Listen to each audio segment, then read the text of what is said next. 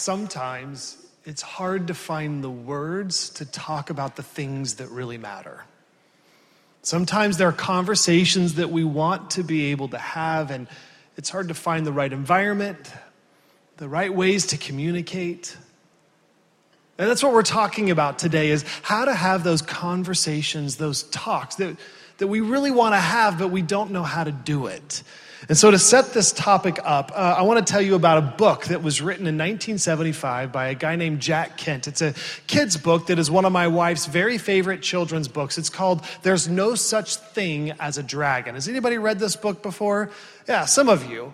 This book follows the story of a little boy named Billy who wakes up one morning to find a little dragon in his room. It's like the size of a kitten, just got a cute little tail, and he pets the dragon, runs out of his room, tells his mom, there's a dragon in my room. And his mom says, now Billy, you know there's no such thing as a dragon. So he goes back to his room, puts on his shoes, and the dragon comes next to him, but he doesn't pet the dragon because if there's no such thing as something, it would be ridiculous to pet it. And the dragon grows about the size of a dog. The dragon follows Billy to the breakfast table. They sit down for breakfast, and the dragon jumps up onto the table, eats everybody's pancakes, drinks everybody's orange juice. But Billy's mom can't do anything about it because if there's no such thing as a dragon, then you can't tell the dragon to get off the table. And the dragon grows to the size of a person. Billy turns to his mom and said, I had no idea that dragons can grow so fast. And Billy's mom says, Billy, there's no such thing as dragons. The next thing you know, the dragon's the size of a person. Then it's the size of the house. Eventually gets to the point where the family can't walk in the house without bumping into the dragon. They can't see each other around the dragon. And eventually, Billy's dad looks at Billy and says, what happened here? And Billy said, well, it all started with this dragon. And mom says, there's no such thing. And then Billy cuts her off and says, Mom, I'm sorry. There are dragons. There's a dragon right here. It's a really big dragon. And he pets the dragon on the head, and the dragon shrinks. And mom says, you're right. There is a dragon. Pets the dragon on the head, and the dragon shrinks. Quicker than the dragon grew, the dragon shrinks back down to the size of a kitten. And the book closes by the family saying, well, I guess there are dragons, but I really don't mind dragons this size. So right now, we're in a family series called One Big Happy, and I know that there are all kinds of families represented in our church. We've got traditional families, blended families, non-traditional families. We've got people for whom friends our family. But this is something that I think applies to every family. I think every family has the potential to have dragon issues come up. This is what I mean. Have you ever noticed that sometimes there are issues in our family that might be big, might be small, but we can talk about them. We know how to have the right conversation. And when we talk about those issues, the issue kind of shrinks and it goes away, no big deal. But there are some issues that, small or big, are a little bit more complicated. They're a little bit more difficult. For whatever reason, we don't know how to have this conversation. Maybe we're afraid of it, or maybe we're just a little bit embarrassed. And it's easier for us to ignore the issue than it is for us to talk about the issue.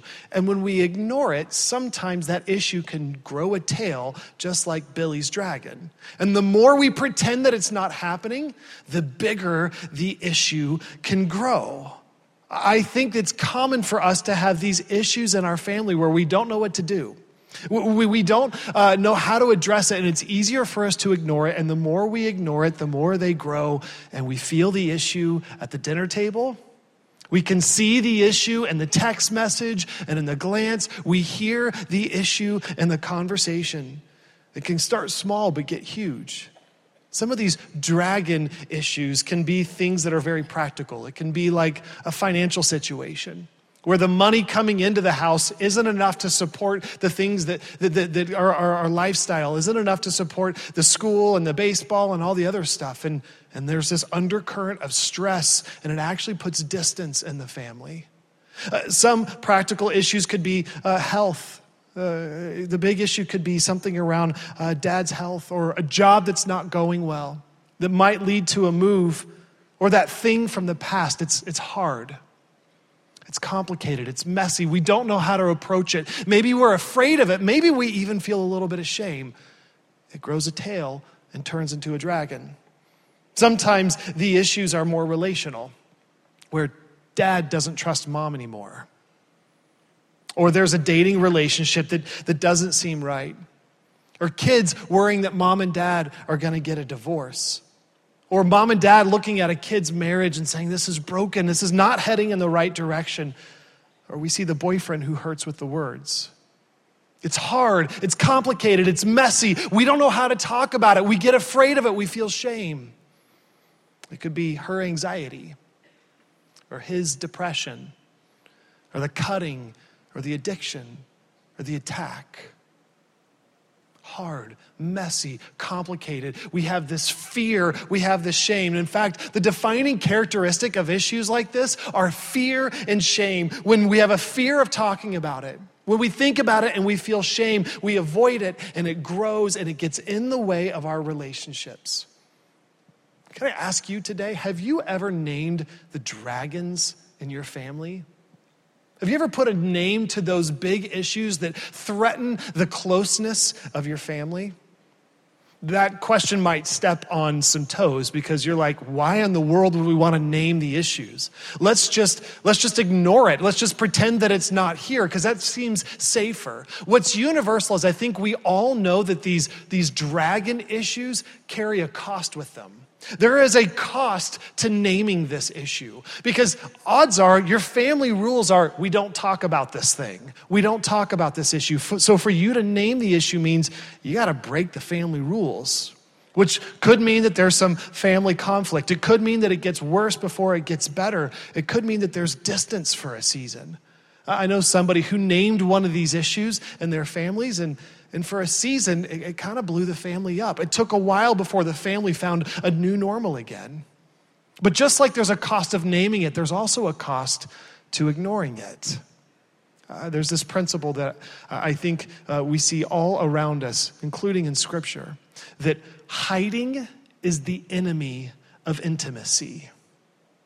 When we hide from God, it's the enemy of intimacy with God. When you hide from your spouse, it's the enemy of intimacy with your spouse. When you hide in your family, it is the enemy of intimacy. Surface, superficial relationships will leave us feeling alone and disconnected. And my friends, you are not created to be alone and disconnected. You were created for connection. Whenever we let these dragon issues grow in our family, whenever we hide and we isolate, we destroy intimacy. I know people who've named these issues, and it literally saved lives. It literally saved the family. The truth is that however your family looks, God has an intention for your family. God says, look at the model of the Trinity, the Father, the Son, and the Holy Spirit, and see the closeness, the connection, the fellowship in the Trinity. That's what God wants for your family. That's the connection that he wants for you. The Apostle John, in the letter of 1 John, writes to us and shares with us what happens when we let these issues hide in the dark. 1 John chapter 1, verse 5 says this: God is light. In him there is no darkness at all. If we walk in the light, if we pull every area of our life into the light of God, just like Jesus is in the light, if we walk in the light as he is in the light, then we will have fellowship with one another. John is saying, do you want deep fellowship? Do you want connection? Do you want closeness? Do you want intimacy? Do you want your family to have that deep together? Then you need to know that hiding things in the dark is the enemy of intimacy. It's not the way of God. It's not what he desires for your family. When we follow Jesus, we don't get to keep things hidden in the dark anymore, do we? Because where the light of Jesus shines, there is fellowship. Where the light of Jesus shines, there is connection. Jesus invites us to bring every area of our life into his light, into the place where his ways rule. Jesus says, where I shine my light, I bring fellowship with God and with your family. And there's no area of our life where the ways of Jesus don't apply, including with the family dragons. Hiding things in the dark blocks the pathway for deep fellowship. But bringing the light of God to every area of our life opens up the path for connection. So I'll ask you again, have you ever named the dragon issues in your family before? Maybe you're unaware of what the issues are. Look, where do you feel fear? Where do you feel shame when you think about talking at that? It might be a small issue, but rest assured, it will grow. Today, I want to invite you to name the dragons.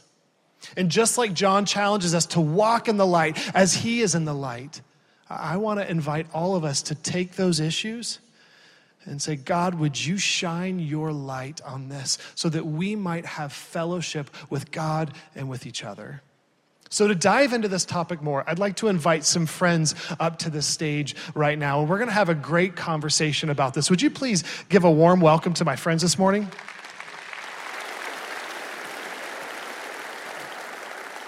So as they're making their way up, I've got another parent with me and 3 therapists, actually, for us to talk about this. So thank you guys so much for being here. Let me introduce everybody to you. So first of all, to my left, I've got Casey Sunstead. Casey, welcome. Glad that you're here. Hi, thanks. Me too. How long have you been a part of Willow? It's been over 30 years. 30 years. So Casey is on staff. Casey's been married for 20 years. You've got 2 kids that are in middle school. And Casey hosts our Relate podcast that you can check out on the app. It's really cool. And we're glad that you're here. Thanks. Me too. And then we've got Eric Connor as well. Eric runs Recover Restore Counselizing, specializing in addiction and trauma. Yeah, I said that right. Yes, I did. Great. I was looking at my notes and I thought I was wrong. Nope, that's it. Yeah. How long have you been a part of Willow? Well, I probably went to my first service here probably 25 years ago, but we've been active members for the past 10 years. Great. I'm glad that you're here. Yeah. And then this is Lisa Lackey. Lisa and her husband founded a counseling practice called Inside Out Living. She's passionate about working with women. And how long have you been married? 30 years. 30 years, 3 kids, and 1 grandbaby. Oh, there we go. We're glad that you're here. Thank and then you. Finally, we've got Amanda Berge. Amanda works at Vitality Counseling. She's passionate about teens and adults dealing with depression and anxiety. And you work in Impact as well. Are you a small group leader? Or? Yep, I'm a small group leader. I've been leading with Impact for the past 5.5 years. Awesome. Well, we're so glad that you guys are here today as we tackle this topic of those big, deep issues in our family. And to kind of start us off, I think it's normal for us to just assume that counselors have all their stuff together, right? That you guys would never have big issues like this that you dealt with growing up, or maybe big issues like this that you even deal with now. Can you tell us about maybe some of the issues that you dealt with growing up or in your life today? Sure. So when I guess it was probably beginning when I was about 7, through the end of middle school, I was bullied. And that had a really profound impact on my self-esteem, on who I believed that I was. I carried a lot of shame. And as that got better, well, initially, I guess I would cry about it. I would be upset. And then I started kind of just watching TV and sort of trying to not think about it. But in high school, when things got better, I just wanted to put all of that behind me and never think about it, and try to prove to people that I was not the things that, those people would have said about me. Wow. So I hid it for a long time, and that wreaked havoc on my life in a lot of ways. Boy, that hiding, I can relate to that too, that hiding. Yeah. Anybody else?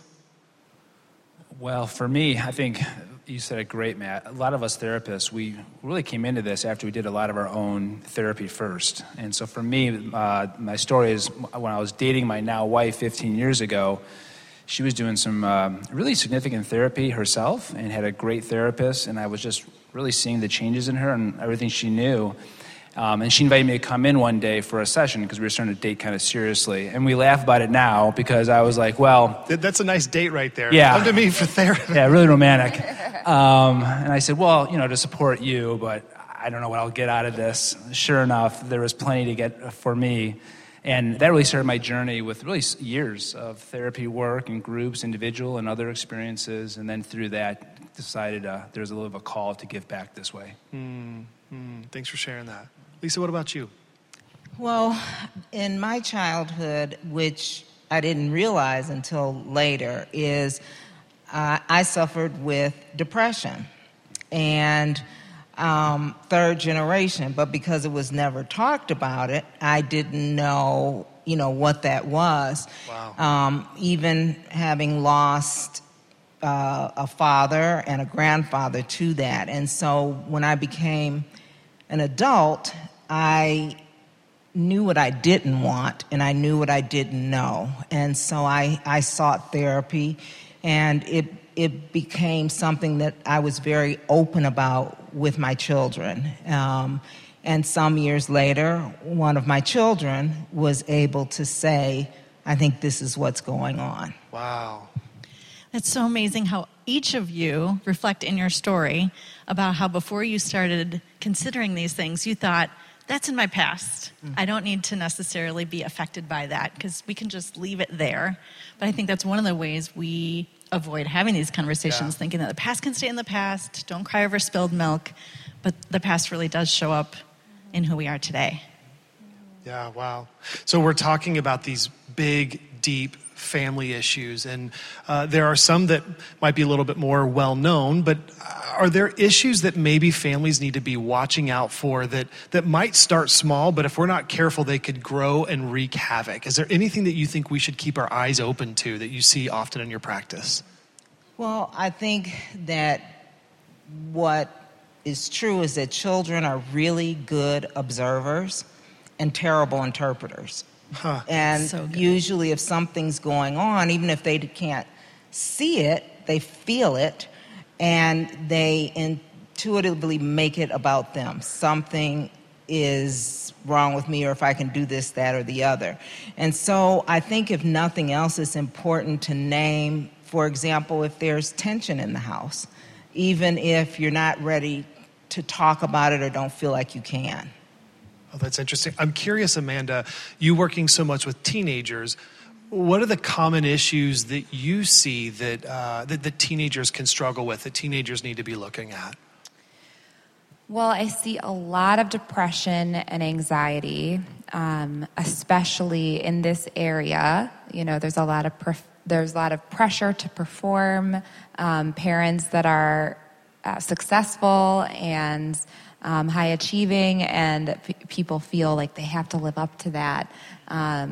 So social media also sets people up to have it all together.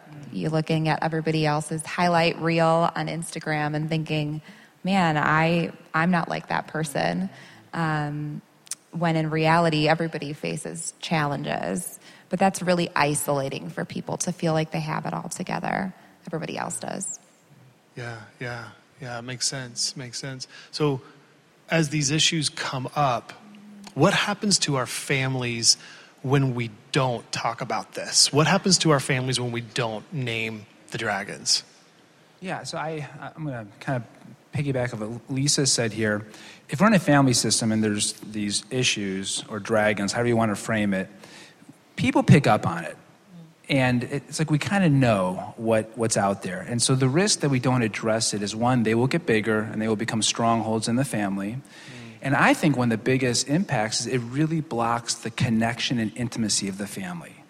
So it can teach the family system to ignore reality, to discount what their gut is telling them, and really not experience the fullness of the connection. And taken to an extreme, that can be really tough, particularly for kids, because they might sense that something's blocking them from connecting deeply with their parents or in certain circumstances. And we want them to continue to come to us with all of who they are and not seek out any kind of nurturing outside of the family where it should be in the family. It's so good. Both of you guys have talked about how the kids in our houses pick up on what's happening, whether they can sense that a dad is stressed out or whether they know that the parents' relationship has changed recently. They can sense those things, and they don't necessarily know what to do with it. Yeah, absolutely. I mean, even as an adult, and I think for all of us, there's still times where I can be interacting with someone and I feel like I'm 10 years old again, because there's something about that experience that's reminding me of the energy I felt growing up in some circumstance. And so those are clues of like things that I can look at in myself. And we remember how that felt. We go right back there. Absolutely. Yeah. So practically speaking, tell us the good. What can happen when a family actually addresses these issues, actually names them, actually talks about them? How can that affect the family positively? Well, I think it gives them the opportunity to do it together, to go through the challenges they face together. I think as believers, we're called to do life together. We weren't called to be in isolation with our issues. So I think that's a really huge benefit. And also, I guess it's just freeing to have somebody sit next to you and say, yeah, this is real. And just owning that, I think, is powerful. Yeah. Yeah. I think it's so important because it sets a model that we can do this. Mm-hmm. Like, I talk with people and they say, I had a fight with my sister and now I haven't talked with her in 3 years. Wow. It's so important that in our family we can get through conflict and that we have memories and templates to say we know how to do this. So when we can address things, work it through, and we still love each other, we will come out stronger, and then we are confident that we can do this going forward. That's really interesting to think about it that way, that the more often we can have these conversations successfully, the more successful conversations we're going to have. It's almost like there's a momentum you're describing. Am I hearing that right? Sure. I mean, with anything, we're going to get better with practice. And some of us have the gift of having families where we can practice this a lot. But but it is true. We do get better at it, and then we can carry that to kind of other aspects of our life. But conflict is normal. And to say that we don't have that in a family, when we say, well, we never talk about anything difficult, that's not necessarily good. No judgment, but conflict is normal, but it's scary. But we have to teach ourselves that we can get through it and we are still secure in our relationships with each other. So help us practically speaking. Are there some practical ground rules, practical principles that we can hold on to as we're having these tough conversations to help them go well? Oftentimes, when I'm working with clients and preparing them for these kinds of discussions, we come up with ground rules for safety. And really, they're kindergarten rules. It's, don't raise your voice, have your inside voice, look at each other in the eye, make sure that you give each other space, and make sure that you don't say something in a way that is meant to hurt. And also go in knowing that I'm a part of this system too, and what is my contribution to whatever it is that is troubling. Oh, interesting. I'm thinking of the verse in, I think it's Psalm 139, search me, O God, and know my heart. Yes. Test me and know my anxious thoughts. See if there's any offensive way within me. So you're saying that a principle of going through this is to start off with me, of searching me first. Yes.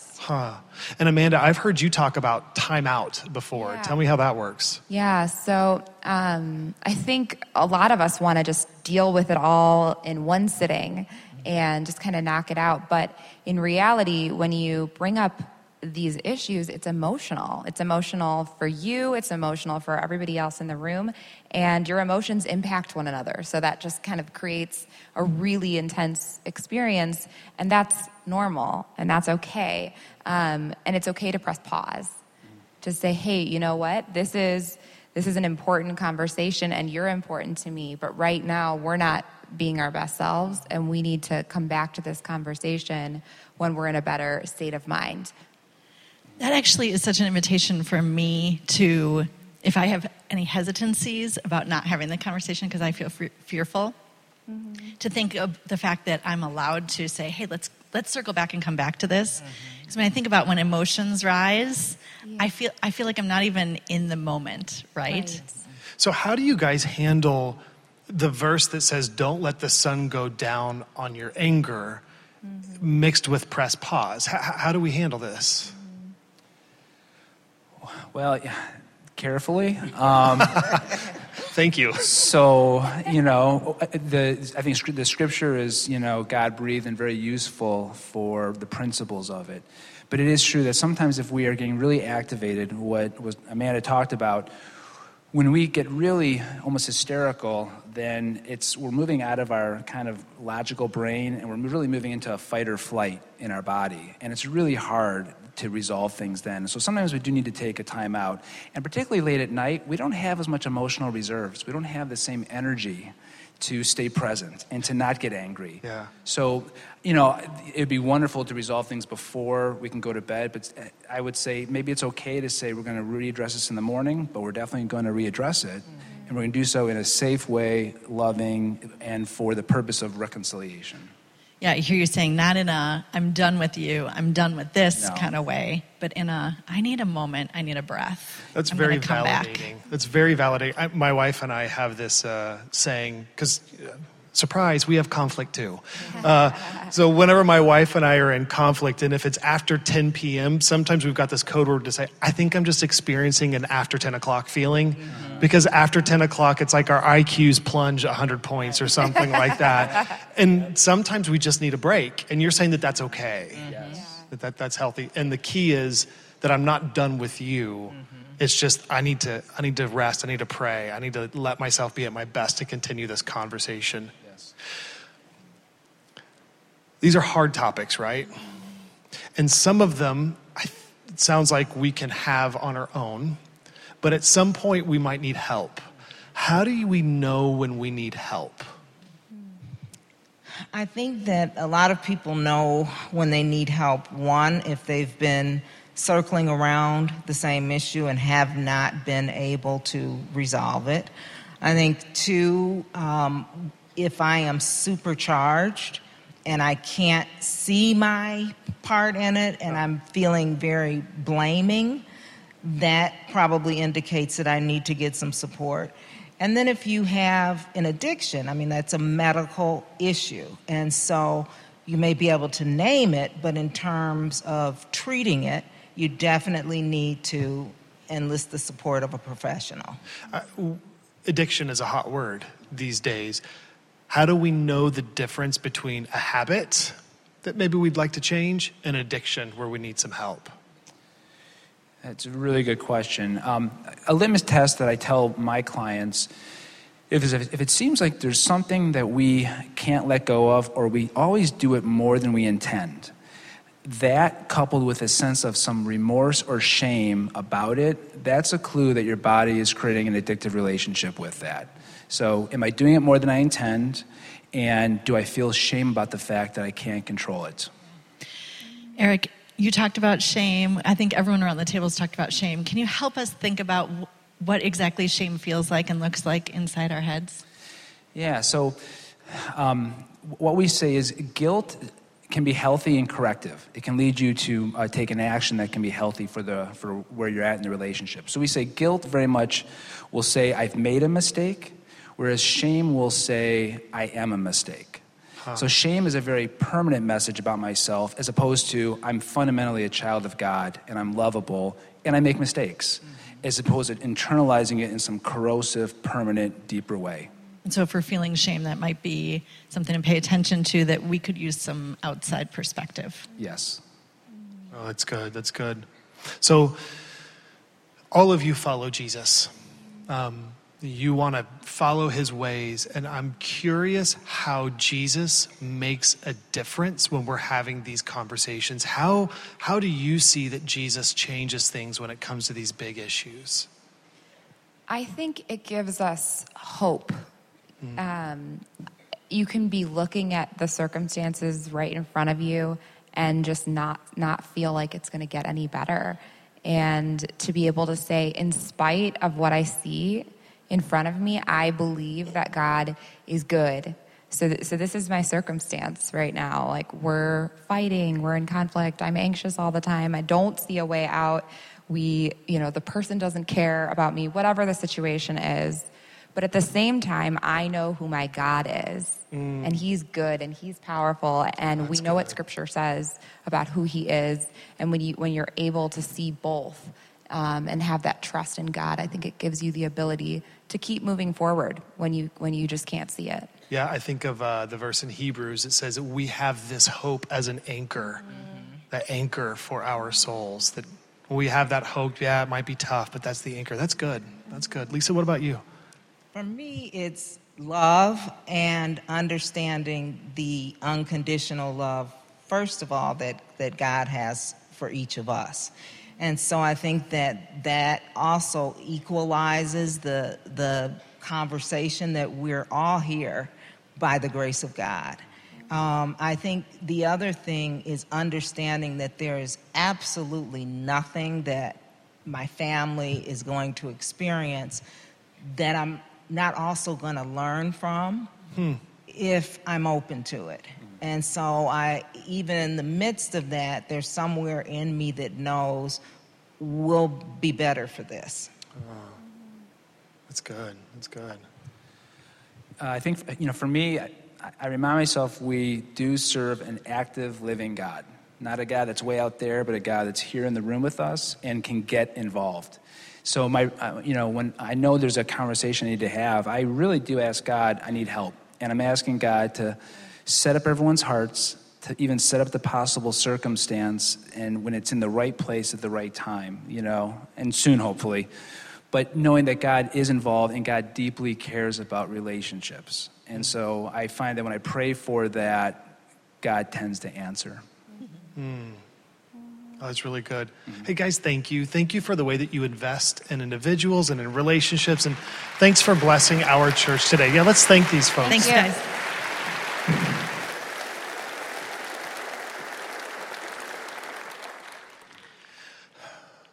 So as we kind of move to close our time together today, I want to point out the fact that this is a brave message.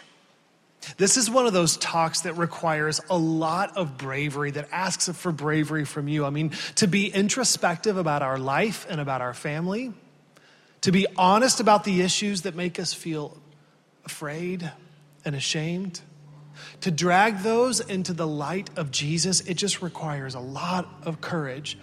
But I want to be very, very clear. Don't forget that overcoming these issues that make us scared and afraid, it's not up to us. Overcoming the issues that make us feel ashamed isn't about us. This is not a self-help message, because sometimes we just can't help ourselves. This is a message about the redemption of God. This is a message about Jesus. This is a message about the gospel. Here's the gospel. The essence of the gospel is that you and I were sinners. You and I were hiding in the shadows. And remember that verse in 1 John chapter 1, that verse says that God is light. In him there is no darkness at all. And so there we were hiding in the shadows, unable to experience fellowship with God because God is light and we were hiding, and our hiding was the enemy of intimacy with God. And while we were still hiding in the dark, while we were still there, God named what was standing in the way between us and him. He named the sin. And Jesus, in his work on the cross, shined light on our life. It wasn't up to us to fix the issue. It was up to the work of God to fix the issue. And that's the redemption that God offers to us. It's the way that he makes a way for us as individuals. And now Jesus says, I'm not just asking for one part of your life. I'm inviting every part of your life into the light of God. Jesus says, walk in the light, because when you do, you will have connections with others. 1 John chapter 1, verse 7 says, if we walk in the light as he is in the light, we have fellowship with one another, and the blood of Jesus, his son, purifies us from all sin. Don't miss this. Where the light of Jesus shines, we have redemption. We have salvation for our souls. And where the light of Jesus shines, we experience connection, fellowship, both with God and with others. And where the light of Jesus shines, we have healing from the shame and fear in our life. Because of the light of Jesus, there is hope for these issues. Because of the light of Jesus, we don't have to name these issues by ourselves. We don't have to overcome them by ourselves. He is our healer. He is our hope. And sometimes he uses people around us. He uses friends and pastors and counselors. But don't forget that the healing comes from him. That Jesus is our hope. And so, together, let us walk in the light as he is in the light. Every part of our life, let us walk in the light. And as we do that, may we experience his redemption, the closeness, the healing that the light alone can bring to us. So this is one of those talks where we can just watch it and think that's interesting, or we can apply it to our lives. And so I'd love to just, in the last few minutes of our time today to invite you to apply this to your life individually. So to do that, can we all enter into an attitude of prayer? Just bow your head, close your eyes, and I want to give you a couple of questions to pray about in these next few moments. And the first question is, what would it mean if you were to name the dragons in your family? Remember, God wants connection. He wants you to experience fellowship in your family, and hiding in the dark is the enemy of intimacy. So ask God, is there a dragon? Is there an issue that you want me to see? Would you open up my eyes? Ask God that.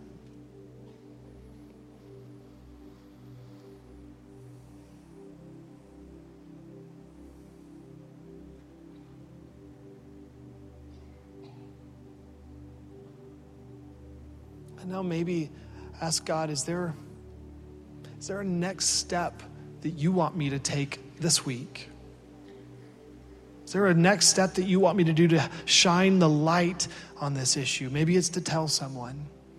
Maybe it's to write it down and pray about it every day. Maybe it's to make the appointment with a counselor or the pastor. But ask God, this week, how can I shine the light on this issue? What next step do you want me to take?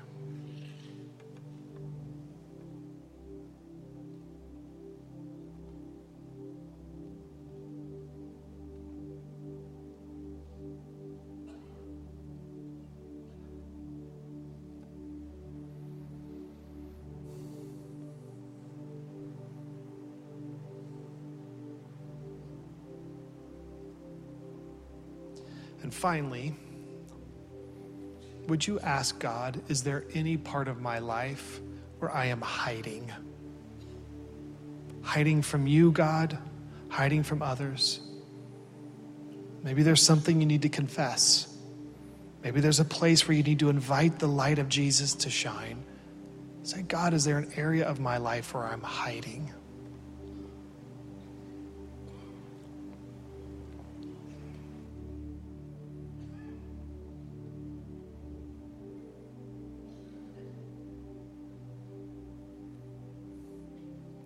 God, we thank you for your light, because it is your light that brings us redemption and salvation for our souls.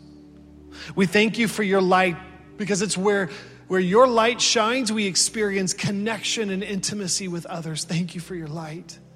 And we thank you for your light because where your light shines, there is healing and hope. And we invite your light to shine in every shadow of our soul. We want to be a people who walk in the light as you are in the light. Thank you that we're not alone, that this is not self-help, but God, that you are the one who can redeem and transform and heal. We pray it together in Jesus' name. Amen. Amen. Would you please stand as we close our service today?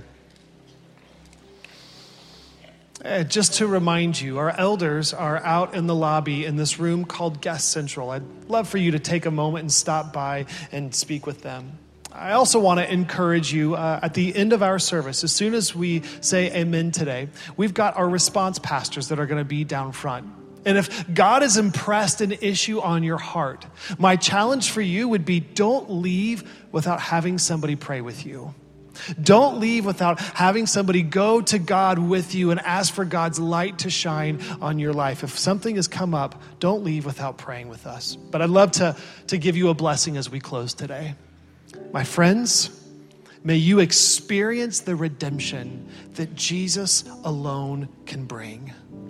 May you experience fellowship and closeness and intimacy in your families that Jesus alone can bring. May you experience the healing for the big issues in your life that Jesus alone can bring. And may you experience the light of God shining in every shadow of your life. Amen. Amen. Blessings, everybody. Have a great week.